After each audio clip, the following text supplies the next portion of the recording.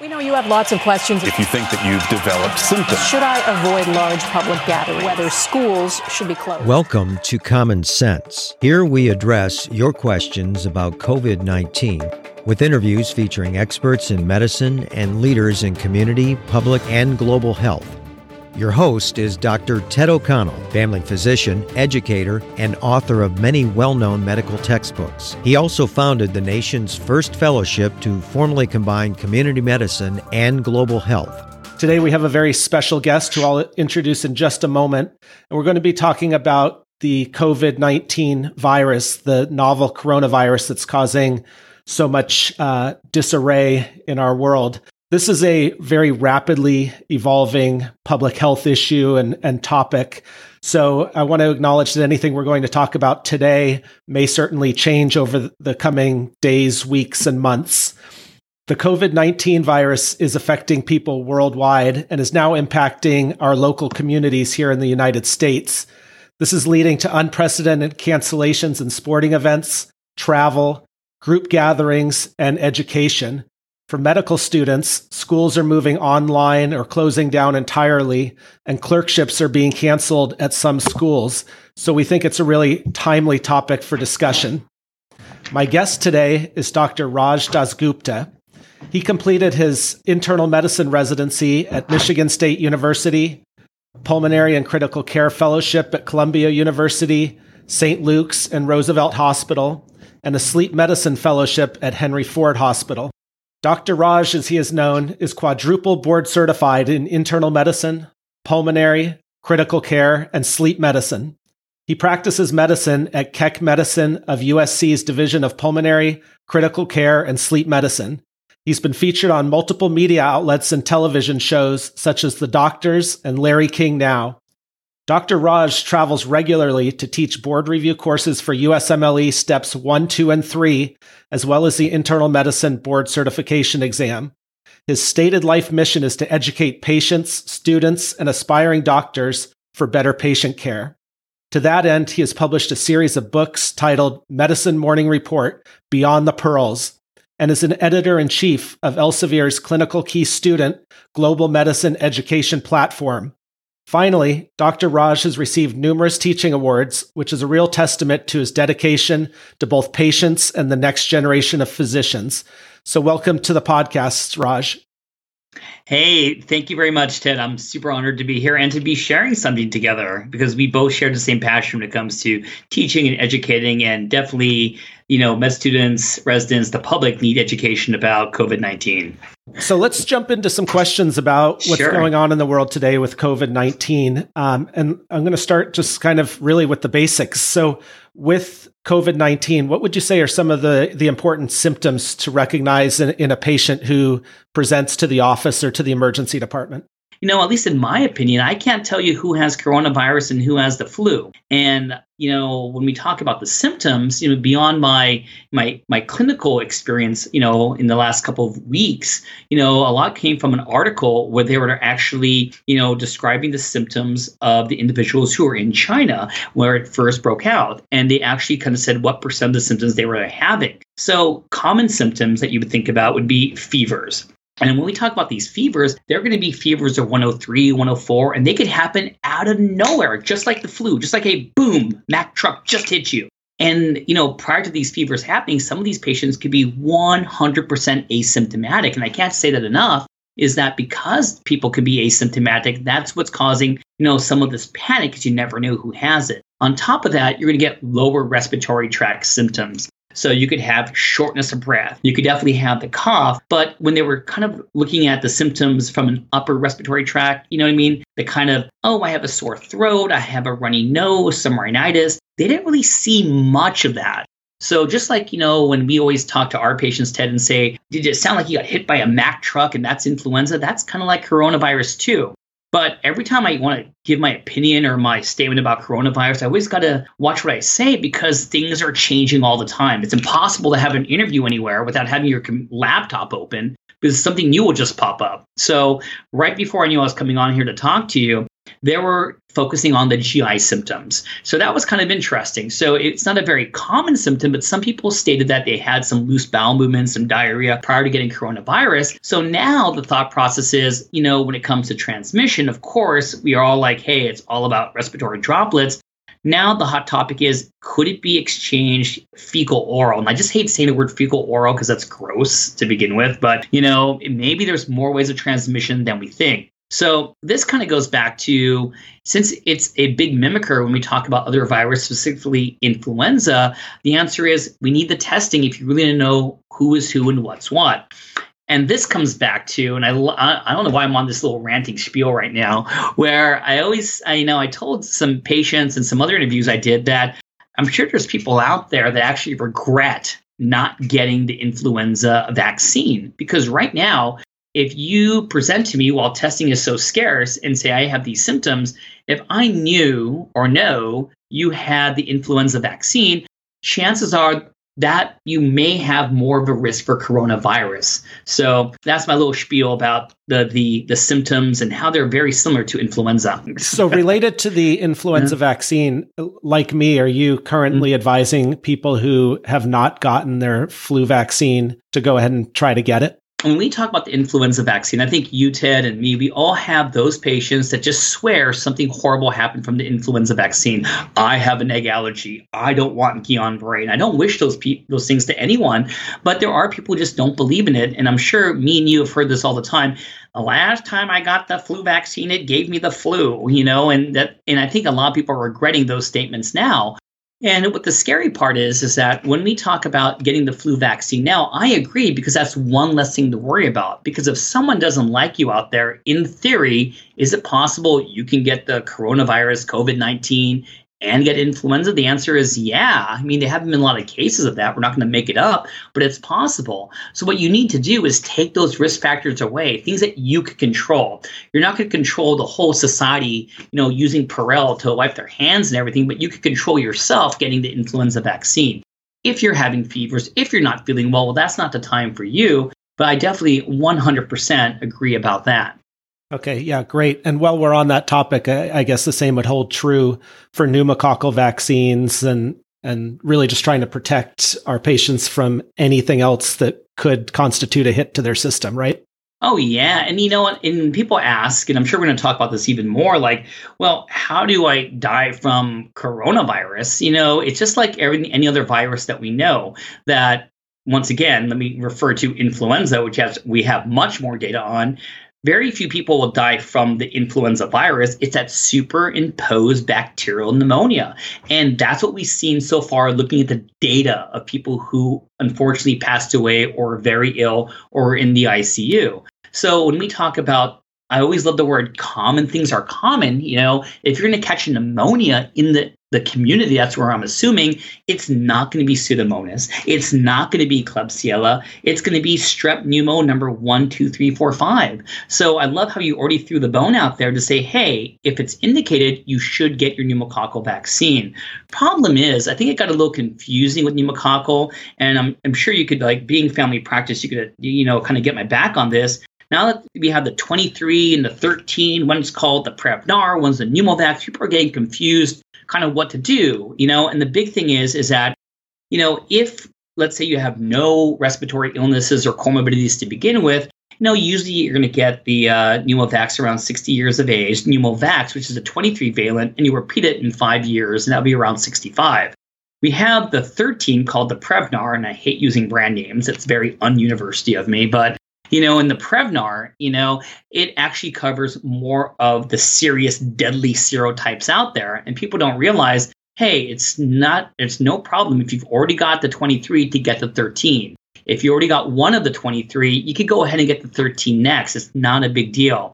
So, but if you have comorbidities, meaning that you have any respiratory illnesses, you should get them right away. That includes asthma, COPD, bronchiectasis, people with interstitial lung diseases, kind of rattling off a lot of these, pulmonary things I think about. But you're right, Ted. If you want to protect yourself, the influenza virus vaccine yearly, and definitely the pneumococcals, that's things that you could control.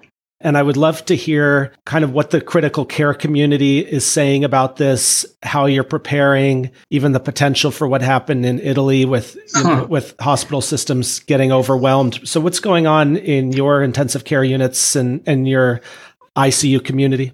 Yeah, no, it's very scary. And the answer is it's not just scary because of COVID-19 coming in. Every time you suspect a case, every time you want to, quote, rule it out, someone else can't get that ICU bed, and in a non-mean way, we definitely have COPD exacerbation. We have people with interstitial lung diseases. We have a cystic fibrosis, center of excellence here at USC. And, those rooms, those ICU rooms will be taken up. So people can't only think about the COVID patients themselves, but who's not getting that bed. And, it's going to come to the point where we may have to start sharing. I know it kind of sends chills up my spine, sharing these ICU rooms. And then it becomes, not being selfish and only thinking about myself and my team. But what about the nurses out there? It's all about nursing staff being comfortable, nursing staff getting good training.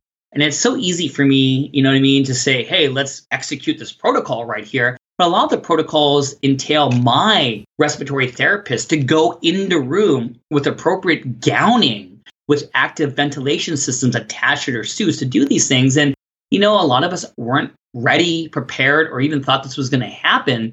No, and sometimes when we have certain patients that come here, it looks like that movie Outbreak from the olden days. It is really scary. Yes, we're living through really interesting times. Yeah. Are you guys seeing already cases of COVID-19 at your medical center? On the wards in the ICUs? And I don't know if this is something you can talk about or not. No, and it's actually really, really public knowledge. I think at this point, there can't be any secrets, about different hospitals. And I think our CDC representatives are doing such a good job. And you know how it is on your phone. Your hospital will send you updates every second. It's my phone is literally blowing up with emails.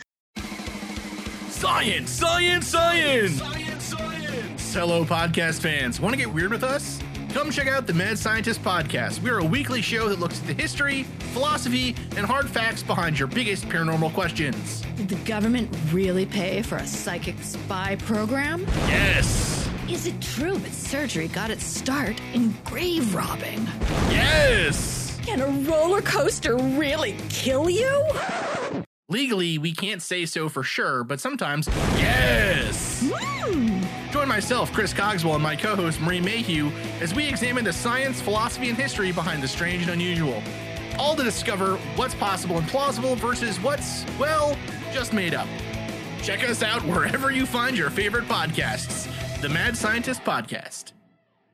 But the answer is we have not had a confirmed case of COVID-19 at USC Keck Medical Center.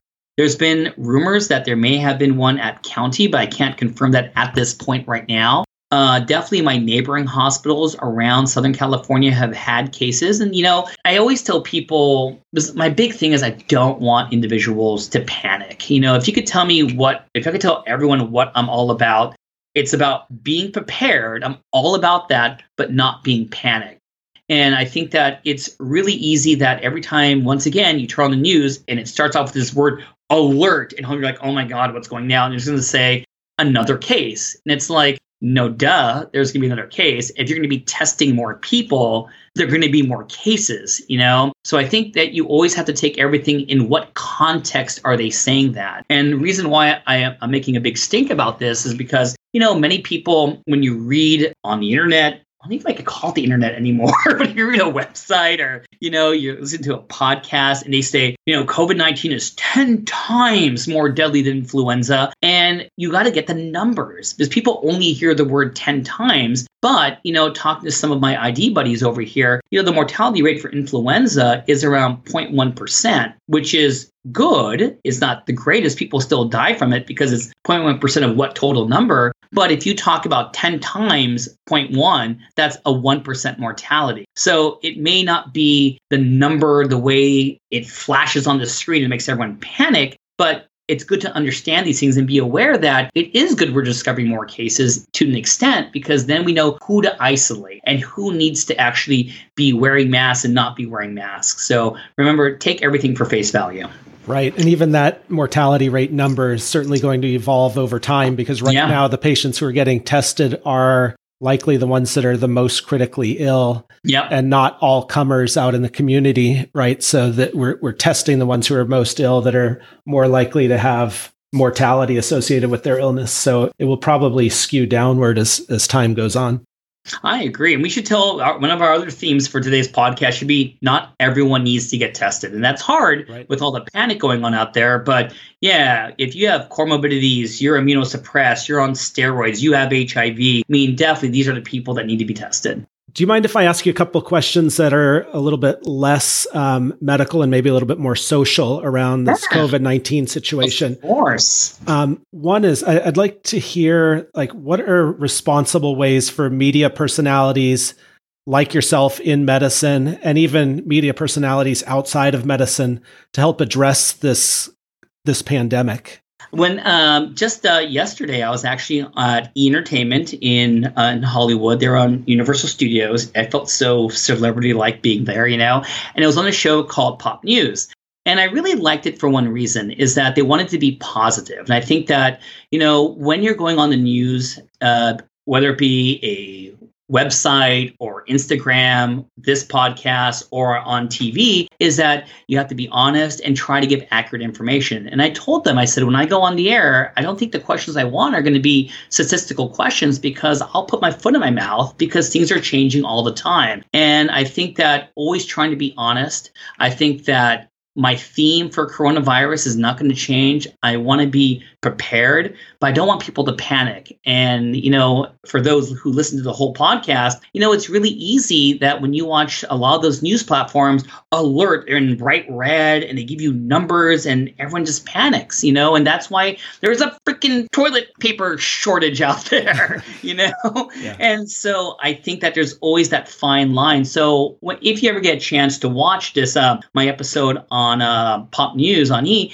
it was very jovial, and it was nice to show that I wanted people to realize that, hey, this is a tough time in our country. I know, and I think that we need to stand together. And I do really, really, really appreciate NBA, NFL, all these athletes doing the right thing, because I feel that they're role models. And I think that all the things we're doing right now to help out with COVID-19 is not because, I'm going to tell you, Ted, you're never going to die from COVID-19, and neither am I. But my mom and dad might, and we're doing it for our elderly generations. And that is a lot of responsibility. And I think that young kids look to the LeBron James, to see if he's doing the right thing. And it's nice that they are doing it, because they're going to be setting the bar for being a good influence. Because all we could do now is to do things that are in our control, which is the social isolation.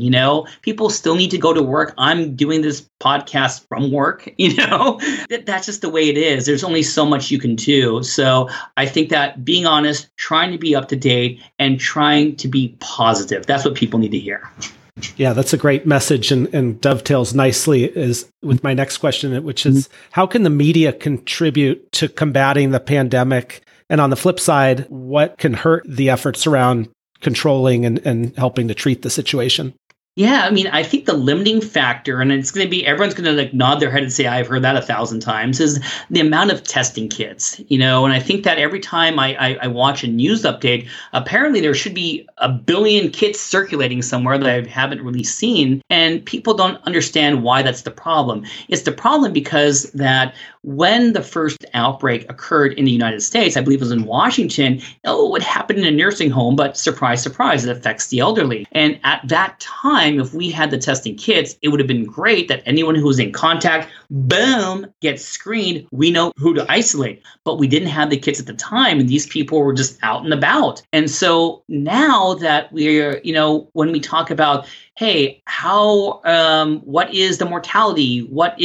Are we improving from day to day or getting worse? All these things are based upon mathematics and having a denominator of how many cases do we have. So when you ask me what's the mortality rate, it's the number of cases based upon number of deaths based upon number of cases. And because of the lack of kits in the United States, we never have an accurate denominator talking about the disease itself or comparing it to someone else. And when people always ask me, hey, Dr. Raj, like, how do we know when we're doing all this social isolation, it's going to be working? Well, that's going to be when we know that the incidence of new cases are decreasing, every day and every day. But the problem is, if you don't have the testing, how do you know you're having a decreased number of cases? So that's why everyone always has that question mark. Everyone says the word usually, everyone says the word hopefully. But I think that the same things, the same standards I hold myself to, I hope other journalists and media experts do the same. And I guess the one tip I would give is that if you're going to be giving medical information to anyone, I hope whoever it is has a doctor present. Because I think that you need that doctor to validate, to agree with what's being said. I don't think it's fair that only a publicist or newscaster should make such strong statements, because it does raise a lot of panic. That's a great point, Raj. I agree 100%. I think one thing that we need to all remember here too is there are a lot of people who are working paycheck to paycheck and really don't have the give in their financial situation and can really be affected by this COVID-19 situation and schools being shut down and needing to find childcare. And as you mentioned, the restaurants are potentially affected too, as fewer people go out to eat, and it's going to affect movie theaters and all kinds of different things. You live somewhere over in LA, right on the east side? Is that? I do. I don't live in really close to Pasadena. I live in a place called La Cañada, and it sounds really fancy, but it's just spelled La Canada, but it doesn't sound sexy when you call it La Canada. Yeah. So I want to give you a chance, since the restaurants and all kinds of small businesses are potentially going to be really affected by this. Yeah. Any favorite restaurants that you want to give a shout out to, just to kind of help support them through this situation? Oh my God. There's a pizza place right by my house. It's called Hello Pizza, and it's owned by this it's an Asian restaurant, but they make like American pizza with like an Asian feel to it. And it's so tasty, and it just stinks that they're a mom and pop place. And when I call them up, they're like, because they're new, because it's small, they know your name. They're like, Raj, is it you? What do we want? So Hello Pizza, I wish you all the best. We're still ordering your food. I'll probably order it tonight when I get home. Okay. That's great. And let them know that you gave them a shout out on the podcast. Hopefully I will help their business a little bit. Yeah. So Raj, as we wind down here, are there any other messages you want to put out there, or any other thoughts about COVID-19 or even teaching topics that you think students need to hear? I would say one of my favorite little tidbits before I say goodbye is that, people have always asked me, why is it called, coronavirus? And I just want everyone to know for sure that it's not because it's named after drinking a beer under a palm tree, okay? That's not why it's coronavirus. It's called coronavirus is because when you look under the microscope, it actually looks like a crown. That's what, corona means. And it has little spikes on it. I'm sure all of us have seen this when we see these newscasts. They put the little, chyron up there about coronavirus. But I think, everyone, once again, I love being redundant. Repetition is key in teaching, is that, be prepared. There's no harm in being prepared, but please don't be panicked. And the last P that I always want to mention is be positive. And that's why I'm always smiling. If you ever look at me on my social media, I always think that see the good in people and the good in things. And I know that, as a country, we're going to survive. And before I forget, the last thing I want to say is I want to give a shout out to everyone who is working hard to help with coronavirus around the world. And I want to give a sincere that I hope everyone who's infected or have loved ones infected, I wish you the best medical course. Your messaging is just absolutely great, Raj. I want to thank you for taking the time out of your busy day to join us on this podcast. Thank you very much for joining us. Oh, you're super welcome. And I'm going to take you up on that, Ted. We're going to come back. We're going to talk about those ventilators. Awesome. All right, Raj, we'll have a great rest of your day, okay? You too, buddy. All right, take care. That's it for today. Thanks for listening. This has been a production of Ars Longa Media. Our producers are Madison Linden and Chris Brightigan. Our executive producer is Dr. Patrick Beeman. Ars Longa, Vita Brevis. If you have questions about COVID-19 that you'd like discussed on the podcast, send an email to info@arslonga.media. Be vigilant, but remain calm. This podcast is for educational purposes only and not intended for medical advice.